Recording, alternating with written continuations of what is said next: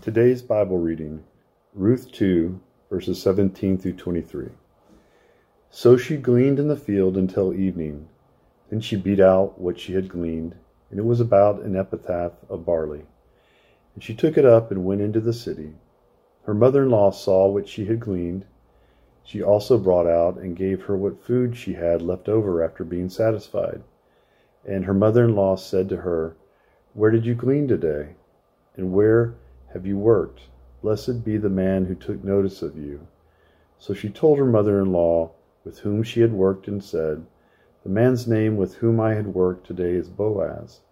And Naomi said to her daughter-in-law, "May he be blessed by the Lord, whose kindness has not forsaken the living or the dead." Naomi also said to her, "The man is a close relative of ours, one of our redeemers." And Ruth the Moabite said, "Besides, he said to me, 'You shall keep close by my young men until they have finished all my harvest.'" And Naomi said to Ruth, her daughter-in-law, "It is good, my daughter, that you go out with his young women, lest in another field you be assaulted." So she kept close to the young women of Boaz, gleaning until the end of the barley and wheat harvest, and she lived with her mother-in-law. This is the word of God. This particular sermon, I wish I could preach to some live faces, and particularly, I wish I could preach in front of the sisters today. I have a particular message which is especially relevant to women, and it's titled "Defending Vulnerable Women." And I want to just say a couple of things to frame this before we get into it. It's part 10 of our series on biblical justice, and we have talked about God's justice as an eternal attribute, and God has an understanding of justice which in the Bible which is quite different than our secular understandings today. And we are talking about the fatherless, widows, and minorities, the outsider. And we are talking about the widow. We're in the middle of talking about widows. Today is kind of a continuation. Last week, I explicated some portion out of like one of the key passages, the book in the Bible that addresses the subject of the widow, which is the book of Ruth. And today I want to talk about something that's very specific in the book of Ruth, which is really relevant at all times and all places, which is one of the key concerns of God about justice for women and particularly for widows, vulnerable women.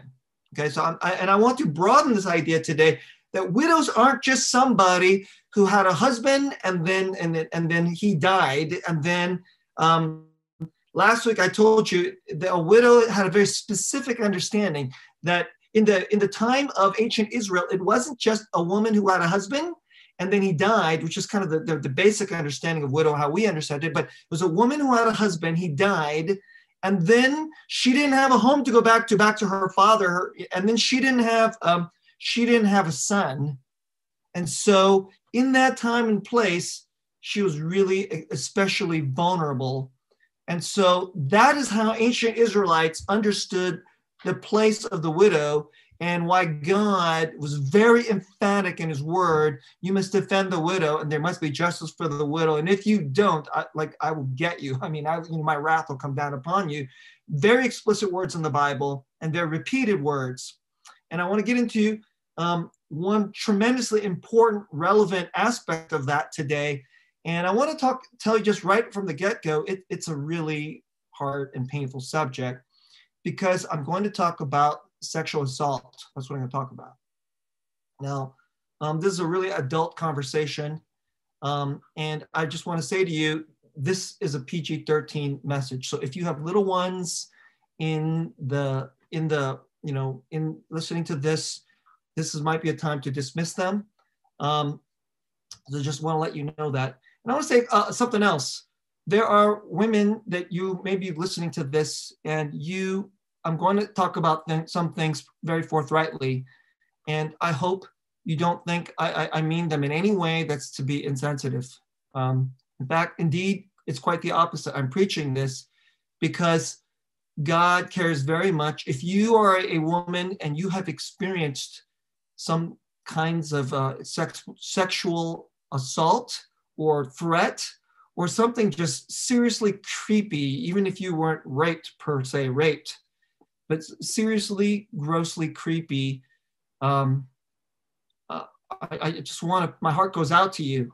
And I want you to know in the Bible, God cares tremendously about that. And we're talking about, but in this, we're talking today, a message that really goes out to you, but we're talking about from the subject of justice. So it's really the subject where God is incredibly upset and angry, and he commands certain things and in the way we live, because he knows these are the problems. But today in our highly post-Christian, very relativistic, very kind of like anti-God and anti-Christian culture, we don't have these wisdoms. There's all kinds of wisdom issues that we don't have.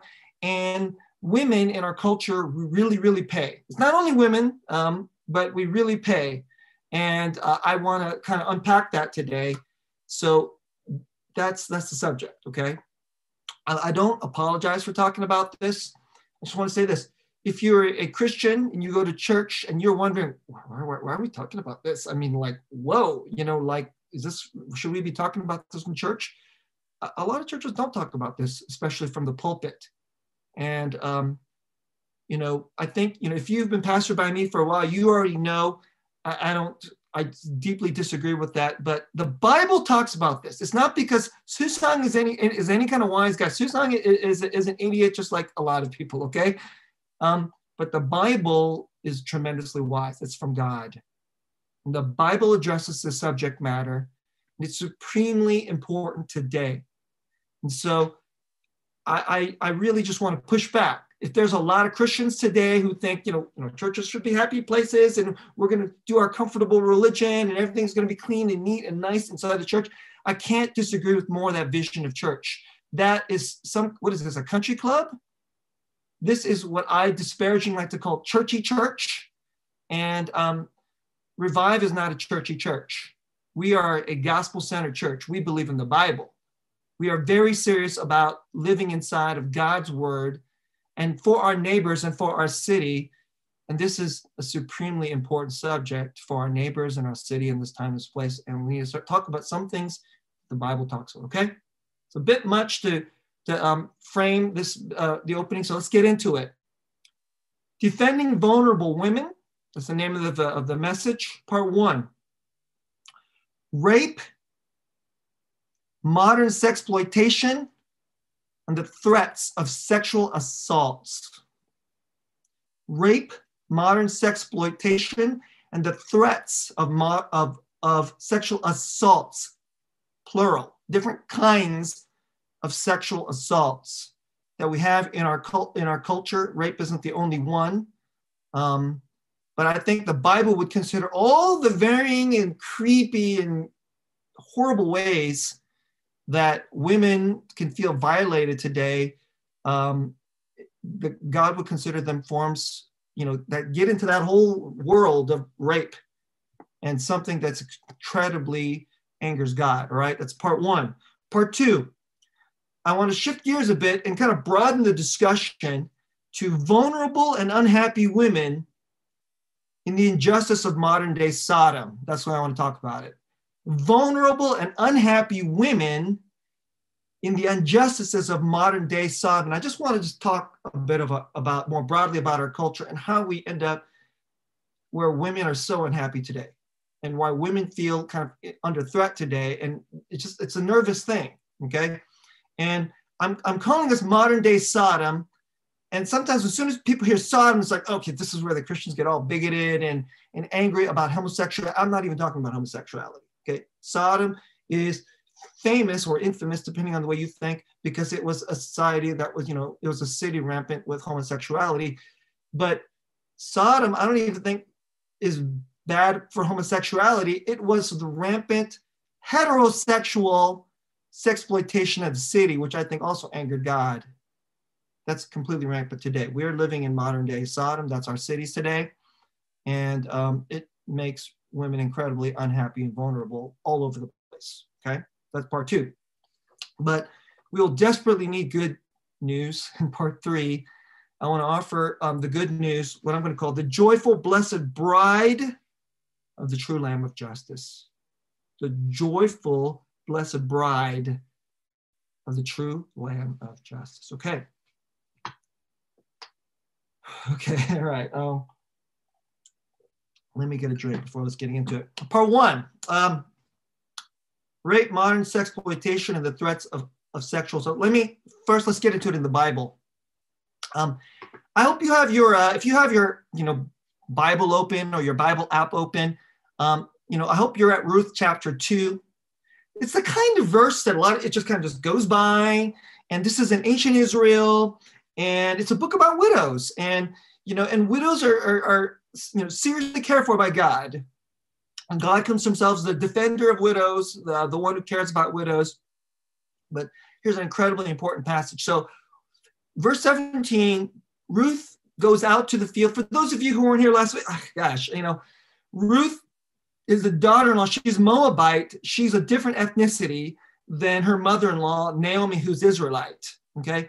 And Naomi lost her husband. And then her son her son died. So she is now, so we have two widows. We have a mother and a daughter-in-law. They go back to the old country there in Israel, and they're desperately poor. How are they going to make ends meet? How are they going to eat? What they're going to do is do this practice called gleaning.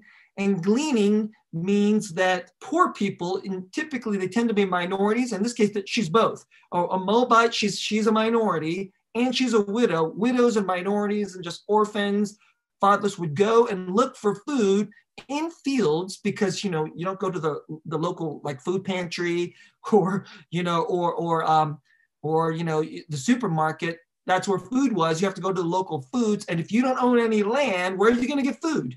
So you go to local foods, and there was something commanded by God, is that if the people who own the land would go through harvest, pick up their food and their grains, and then they weren't allowed to go back and get everything else. Like, you sometimes, you don't get all the crops, you don't get all the fruits.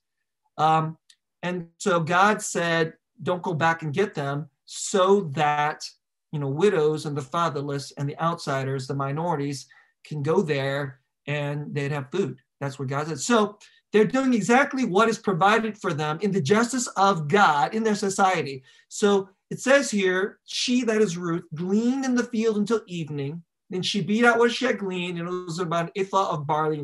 Won't get to all that. She took it up, went to the city. Her mother-in-law saw what she had gleaned. She also brought out and gave her food, so they talked. And her mother-in-law, this is Naomi, said to her, where did you glean today? And wherever you worked, and blessed be the man who took notice of you. And so she told her mother-in-law, she said, the man's name with whom I gleaned is Boaz. And Naomi said to her, blessed be so she's so happy. She's like, the Lord is, so they're desperately poor. They could starve, okay? And she says, blessed be the Lord whose kindness has not forsaken the living or the dead. He's not forsaken us. That's what she's saying. And Naomi said to her, the man, he's like related, he's like, he's kind of related. So it says a close relative. That doesn't mean like immediately, but he's related, all right? One of our redeemers, and I talked about this weird thing we talked last week about someone who could come forward and then do this practice that we think in our modern day is so weird, called levirate marriage, where the brother of the husband, etc. And I won't get into all that, but the term is called redeemer. And now here's the part I really want to get to today. Verse 21. Ruth said to Ruth the Moabite, besides, he said to me, you shall keep close by my young men until they have finished all my harvest. And Naomi said to Ruth, her daughter-in-law, it is good, my daughter, that you go out with his young women, lest in another field you be assaulted. You be assaulted. So she kept close to the young women of Boaz, gleaning until the end of the barley and wheat harvest, and she lived with her mother-in-law. Now, some of you are thinking, well, that's a really interesting detail, Pastor. You're going to build a whole sermon on this? Yeah, I am. It's not the only passage. God cares about this aspect. it is good, my daughter, that you go out with these young women, lest in another field you could be something really creepy and bad could happen to you. What is the Bible saying here? The Bible's saying that if a woman doesn't have belonging, because that's what the widow is, she's not part of a family, she's not part of a clan or a tribe where there are more other righteous people who watches after her. Because one of the most fundamental ways a woman could be violated is because there's no other men in her life who will raise a stink if something bad happens to her. Because in your typical tribal clan, what happens is if you lay your hand on another woman and she's somebody's daughter or sister or mother, you know what will happen? That man will get the other men in his clan and will come after you, or at least go to the chiefs of the clan, and then there will be a whole thing that will open up, and then your reputation could be ruined, or if they're absolutely enraged, they might actually try to murder you. So just because that is the norm of what happens, you know what that does? It keeps creepy and perverted men in check. So everyone in all places, men are lustful, and for whatever reason, they look at a woman and they take a fancy to her. But generally, they're not going to think about doing something weird or creepy to her if she is part, if she's part of a community. But if she's not a part of a community, like a widow, like we talked about, all of a sudden people start thinking like, well, she could possibly be fair game. And then she's much more likely for something bad to happen to her, especially if she's walking out there by herself. So everybody knows she's poor. Everybody knows she's a widow. And so they're thinking like, if, you kind of want to do something to her, who's going to do anything to me? So all throughout history, poor women are raped and assaulted, sold off into slavery. Prostitutes are assaulted, and the widow could fall into that area. Now, let me just share with you something else. So I'm going to need to share my screen. I'm going to take you to another passage. I'm going to take you to a passage in the Bible. Okay, this is, are you guys seeing this? Are you guys seeing? So I hope you're seeing this. Here, let me try this again, just in case. I'm going to make sure I do this correctly, okay? I'm going to come out.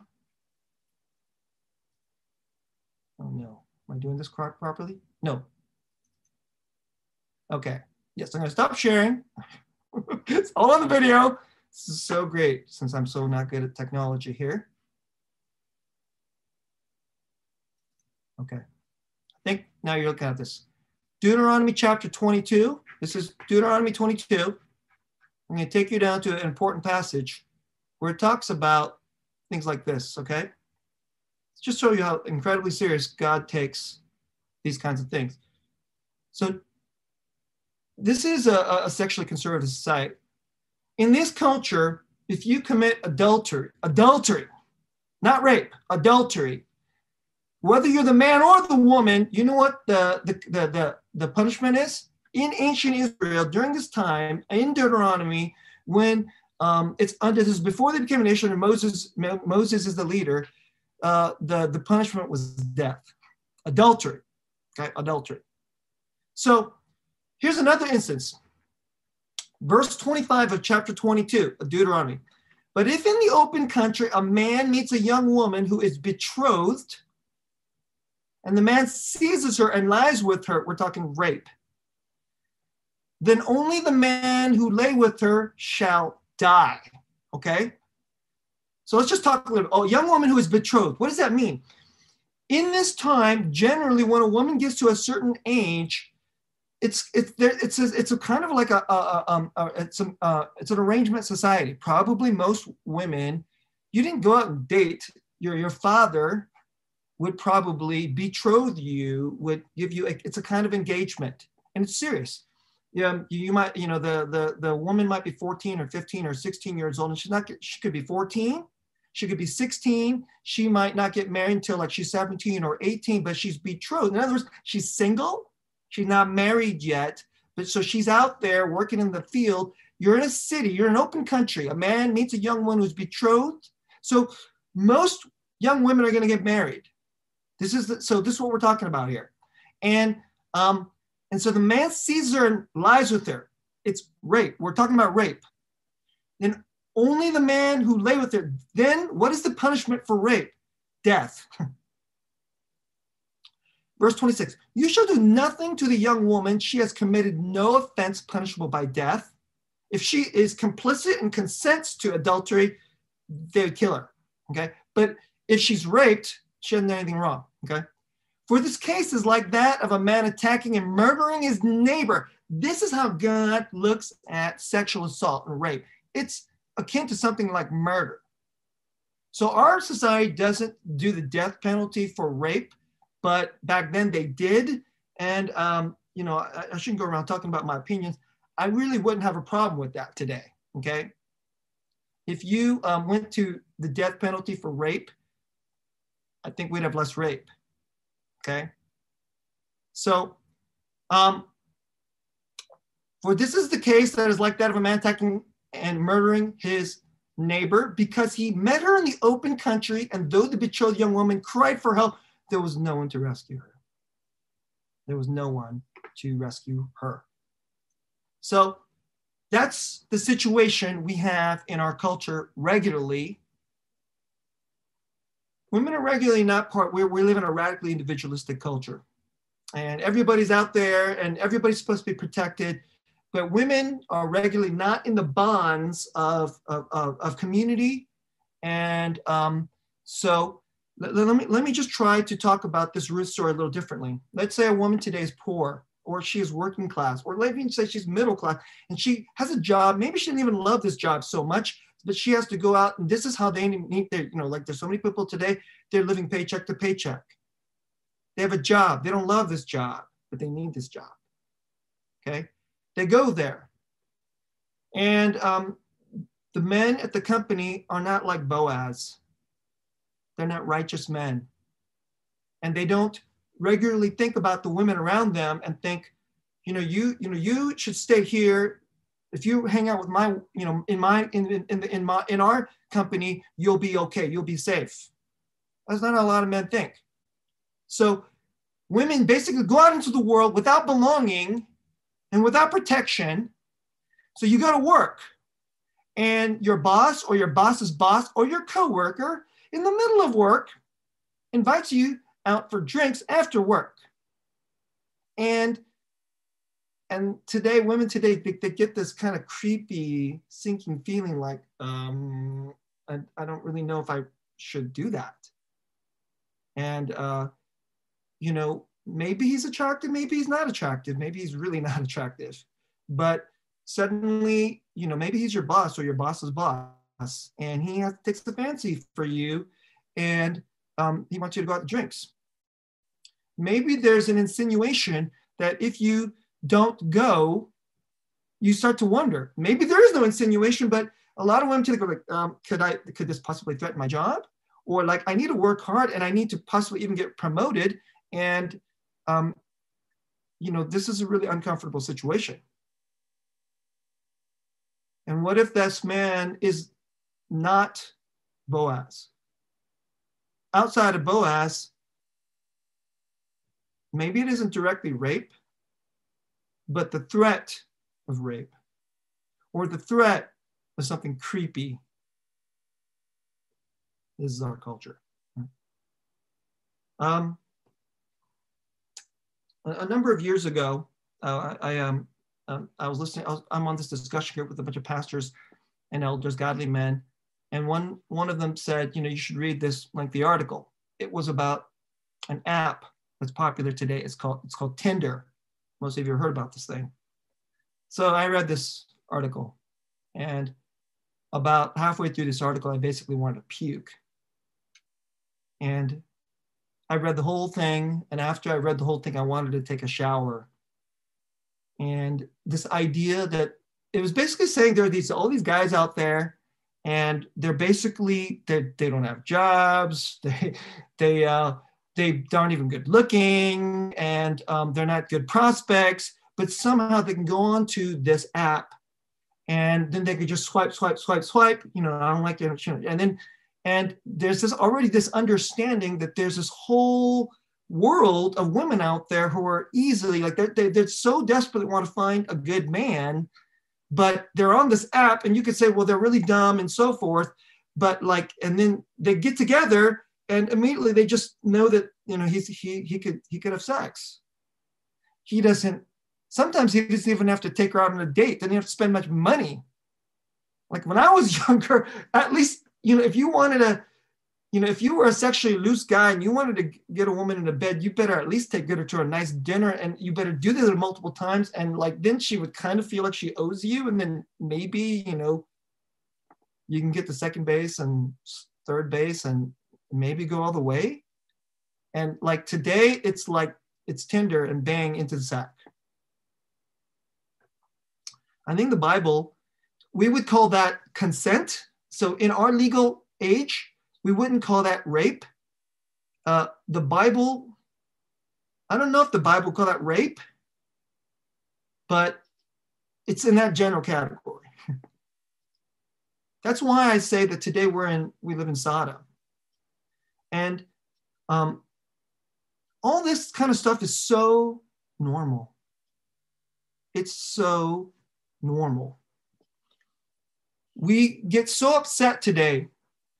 The sexual looseness of our culture is so great that there seems to be an umpteen number of women out there who will let themselves be sexually used easily by loser men. I mean, losers, right? On Tinder. And nobody's outraged about that. That's not called justice. There's a protest about that. There's an anger about that. That's just normal. It's consent. It's just consent. And yet, I think there's a justice issue here. I believe there are so many vulnerable women today who have no Boaz in their life. If you have, because you know, this is Ruth. She goes out to glean. You go to work today and you have no wise mother-in-law. You have no Naomi in your life. Says, okay, you need to avoid this circle. Don't go here, go here, because here you'll be okay, but over there you'll be in trouble. You'll be in danger. There's so many women today who have no Naomi and who have no Boaz in their life, that they go out into the glean out in the field, and they're under the threat of sexual assault. They're under the threat of just gross, disgusting stuff. And so we are shocked or stunned when there's a powerful Hollywood, there's a powerful Hollywood guy, and then all these horrible stories come out about these women coming forward, and then a bunch of other women come forward, this Me Too. We call it the Me Too movement. This thing hit the news. It's huge. And you know what? Me Too movement is Ruth chapter 2. That's what it is. It's Ruth chapter 2. And maybe all the women that underwent something really gross and disgusting, maybe they weren't raped. Maybe they were more like groped or, propositioned or something like this. And it was, the Me Too thing. That's Ruth chapter 2. So if you think I'm making too much of Ruth chapter 2, I just deeply disagree with you. Ruth chapter 2 is today. It's today. The justice for the widow issue is going on all the time. And nobody's outraged. And I honestly, just as a man and as a pastor and as a preacher, as a father and as a husband, I just can't allow myself to think about it too much, because if I think about it, I'd just be so angry and outraged all the time. I mean, fathers, you should, okay, my daughters, I have two daughters, I have two beautiful daughters, they took jujitsu. That wasn't an accident, okay? We paid money, I drove across town, and they took jujitsu for more than one, for multiple years. And that's not an accident. And all fathers, I just urge you should think about that, okay? It's the kind of time we're living in today. So I need to move on. Let's just stop here. Let's go to part 2. Let's go to part 2. And I want to talk about, just shift gears a little bit. I need to calm down because I'm just getting too upset. Okay. Okay.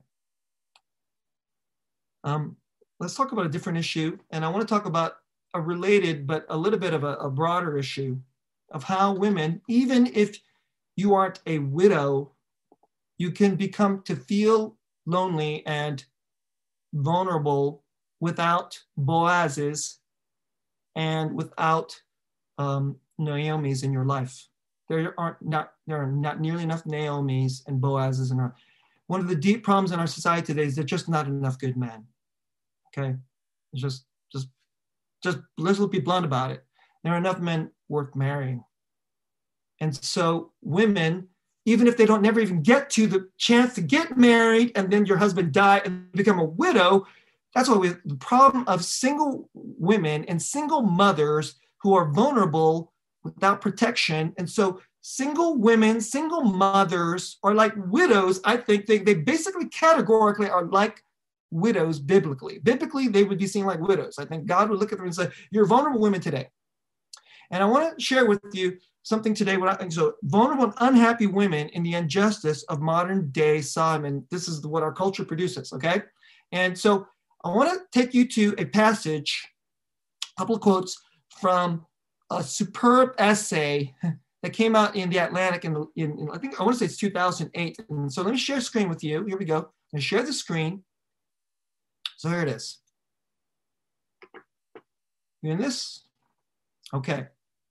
Oops. Let me just double check. Share the screen. Let's do this again. I'm nervous. Got to make sure we do this right. Okay. Okay. This is the name of the article. Marry Him, the case for settling for Mr. Good Enough, Lori Gottlieb, March 2008 of The Atlantic. Okay. And Lori Gottlieb, she's not a Christian. From what I could tell, for those of you Gottlieb, this name, it's kind of a German Jewish name. Gott means God, Lieb means love. Her name literally means Lori, love of God. Her name literally means, I think she's secular Jewish. It's smart, insightful, honest. Okay, and I want to take you to a passage and take you to an important quote here that she says. All right, let me see if I can get to this thing. Oh man, I had it exactly at the right spot. All right. Okay, darn it. But I didn't. Here we go. Okay, listen up. So Lori Gottlieb, bright, smart, educated, makes decently good money. She's single, and she never found, like the love of her life, and she didn't get married, but she wanted to be a mom. So then she, got with a sperm donor, and then she had a baby. And so she's a single mom, although she's not a poor single mom. She's well-educated. I don't know if she's upper middle class, or she's at least middle class, and not like starving or something. But she's a single mom, and she talks about this case that she's saying, ladies, if you meet a man that's good, but maybe not the love of your life, super romantic, like your dream, you should think about maybe settle. That's her advice. I mean, it's crazy. But today it's like almost like it's considered insane. But listen to what she says, okay? What I didn't realize when I decided in my 30s to break up with boyfriends I might otherwise have ended up marrying is that while settling seems like an enormous act of resignation, when you're looking at it from the vantage point of a single person, once you take the plunge and do it, you'll probably be relatively content.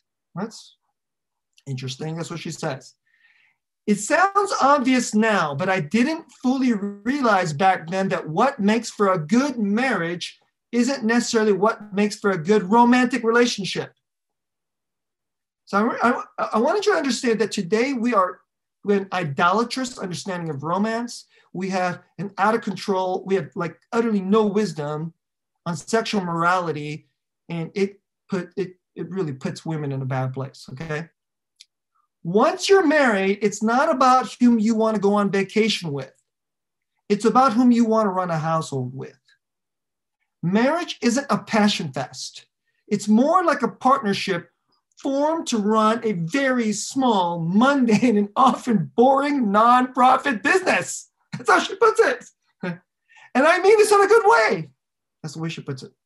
Okay? And I mean this in a good way. So here, let me stop and like jump you to another place. All right. So I'm going to share screen. Here we go. And so let me take you to another place. Okay. So I hope you're here. I hope you're watching this. Okay. So listen, if you're not, just please forgive me if you're not. So she jumps on. And so she basically says that she, she's now a single mother. What she's basically saying is whenever she hangs out with all the other married mothers, and she's on like play dates, and they got little kids, and she's got her child, but she hears them gripe about their husband, and even if they gripe about their husband, you know what when she said, it was like they would never trade place with her. No way they trade place with her. That's one thing she said. And then she started finding out that after they got married, they had a different outlook. And they started thinking about what it could be like, what it looks like. And they started getting different advice from women who have like pangs of regret of like constantly looking for like, Mr. Exactly right. It's super romantic, and where he had all, the bells and whistles. He was tall, good looking, dark, handsome, was like, well-spoken, funny, came from, all that good stuff. Okay. And, made a lot of money. But here's what she says. Okay, so let's go. So what they understood is this. So they now don't think this way anymore. Okay, they've lived a life a little bit. What they understood is this. As your priorities change from romance to family, the so-called deal breakers, that's deal breakers for a man, change. Some guys aren't worldly. They'd make great dads. Or you walk into a room and start talking to this person who's 5'4" and has an unfortunate nose, but he gets you, right? My long married friend Renee offered this dating advice to me in an email. I would say, even if he's not the love of your life, make sure he's someone you respect intellectually, makes you laugh, appreciates you, and I bet there are plenty of these men in the older, overweight, and bald category, which they all eventually become anyway. She wasn't joking. It was Lori Gottlieb. Listen to this. A number of my single women friends admit in hushed voices, and after I swear I won't use their real names, that they'd readily settle now, but wouldn't have settled 10 years ago. They believe that part of the problem is that we grew up idealizing marriage, and that if we had a more realistic understanding of its cold hard benefits, we might have done things differently. Instead, we grew up thinking that marriage meant feeling some kind of divine spark. And so we walked away from uninspiring relationships that have made us happy in the context of a family. So listen to this is her words.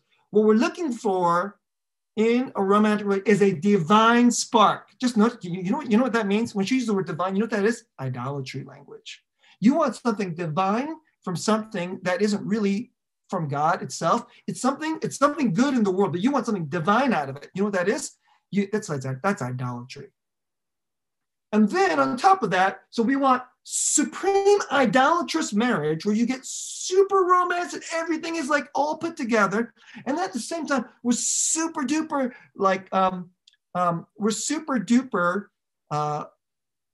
here, let's stop here. We're super duper sexually loose.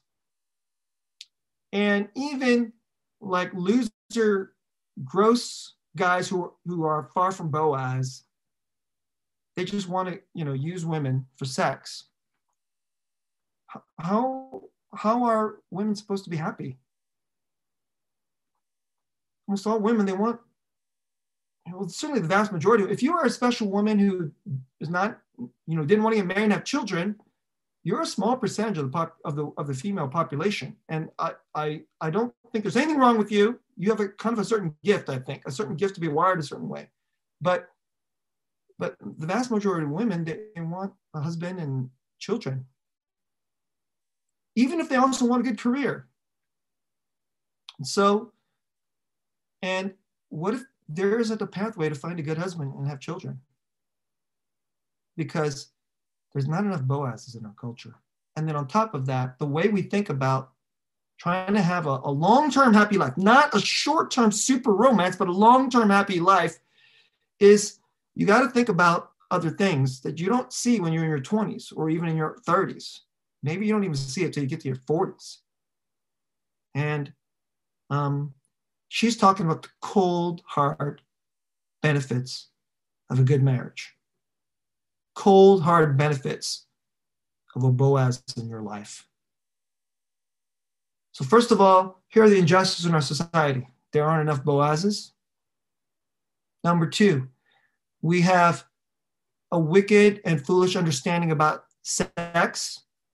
I know our society doesn't think it's wicked, but if you start looking at it from a justice point of view, it's wicked. If you are a sexually attractive woman, a lot of men will be interested in you, okay? But I just want to lay this to you, just wait. You're in your 30s and 35, you may still be sexually attractive, but less men will be interested in you. And so, what if you're more of average attractiveness, which is most women, because that's what average means. They're going to feel so unsure. How do you find a Boaz? How do you find a Boaz?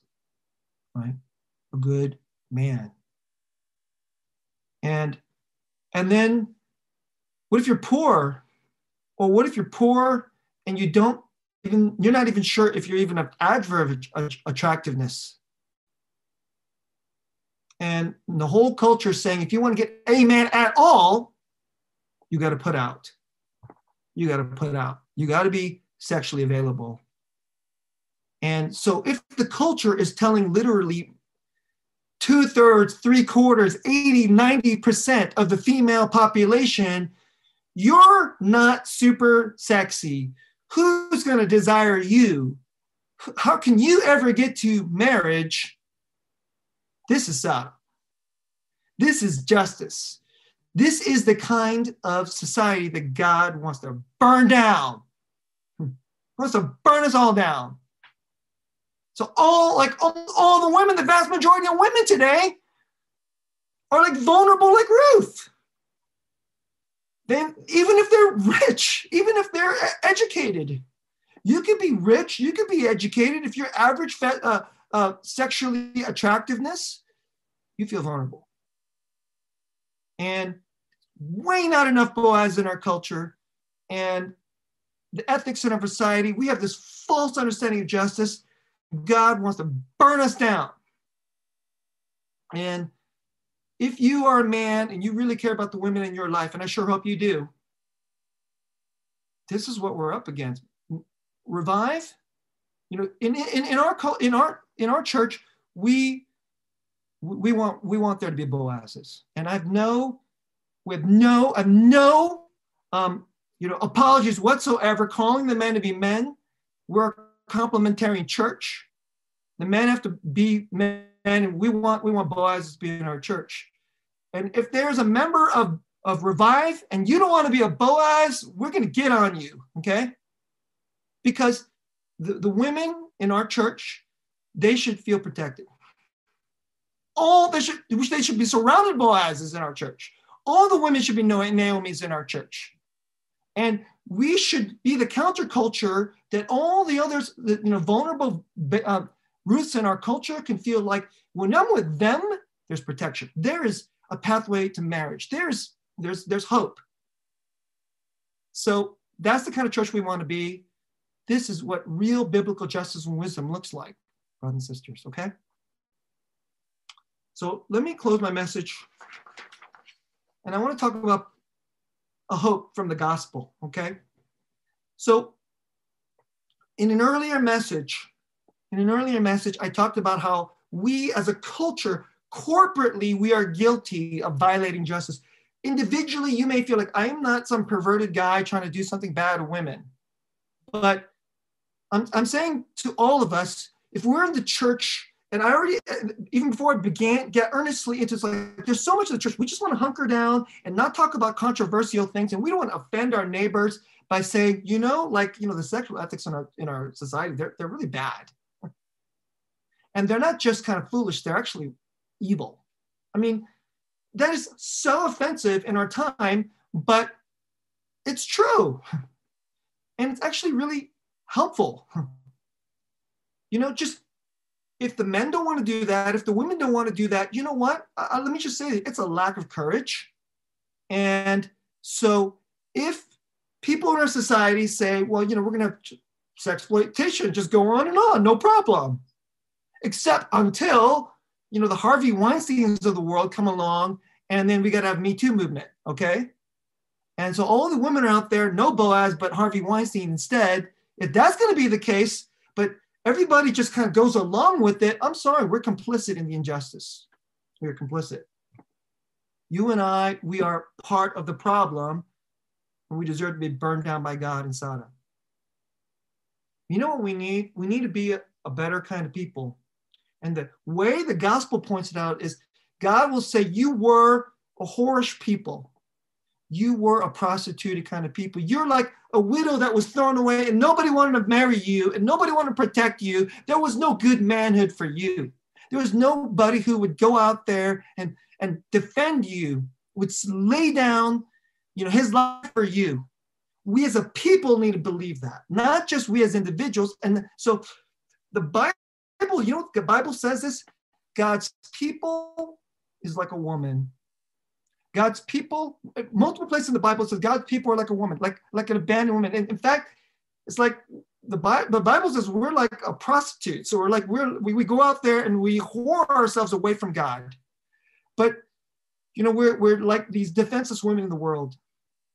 But I want to close by telling you the gospel this way, for the hope of the gospel for we as a people, that the people of God are like a defenseless woman. And here is the way I want to close. Okay, this is toward the end of the Bible, the great hope. And this is Revelation chapter 19. And this is the hope of the proclamation of the good news of what God offers us through Jesus. Okay? Chapter 19, verse 6. So it's written by John, and he sees this incredible vision of the healing of all things. And here's how he puts it. Then I heard what seemed to be the voice of a great multitude, like the roar of many waters, and like the sound of mighty peals of thunder, crying out, Hallelujah! For the Lord our God, the Almighty, reigns. Not in justice, but our God reigns. Let us rejoice and exult and give him the glory. And here it is. For the marriage of the Lamb has come, and his bride has made herself ready. It was granted her to clothe herself with fine linen, bright and pure, for the fine linen is the righteous deeds of the saints. And the angel said to me, write this down. Blessed are those who are invited to the marriage supper of the Lamb. And he said to me, these are the true words of God. So here's the way I want to close this message. If life is that we're all just like widows, whether you're a man, you're like Ruth, you're just out on your own and nobody cares about you, or you're a woman, you're on your own and nobody cares about you. There's not enough Boazes, there's no community, and we're just out there and we got to be our own saviors, and we got to make our own identities and make our own money. But at some point, the world is going to pressure you, tempt you, say, do this and we'll give you money. Do this, sell out, and you just got to be used a bit. People today, we're like widows, and especially the women today, in their sexual attractiveness to really gross and disgusting men.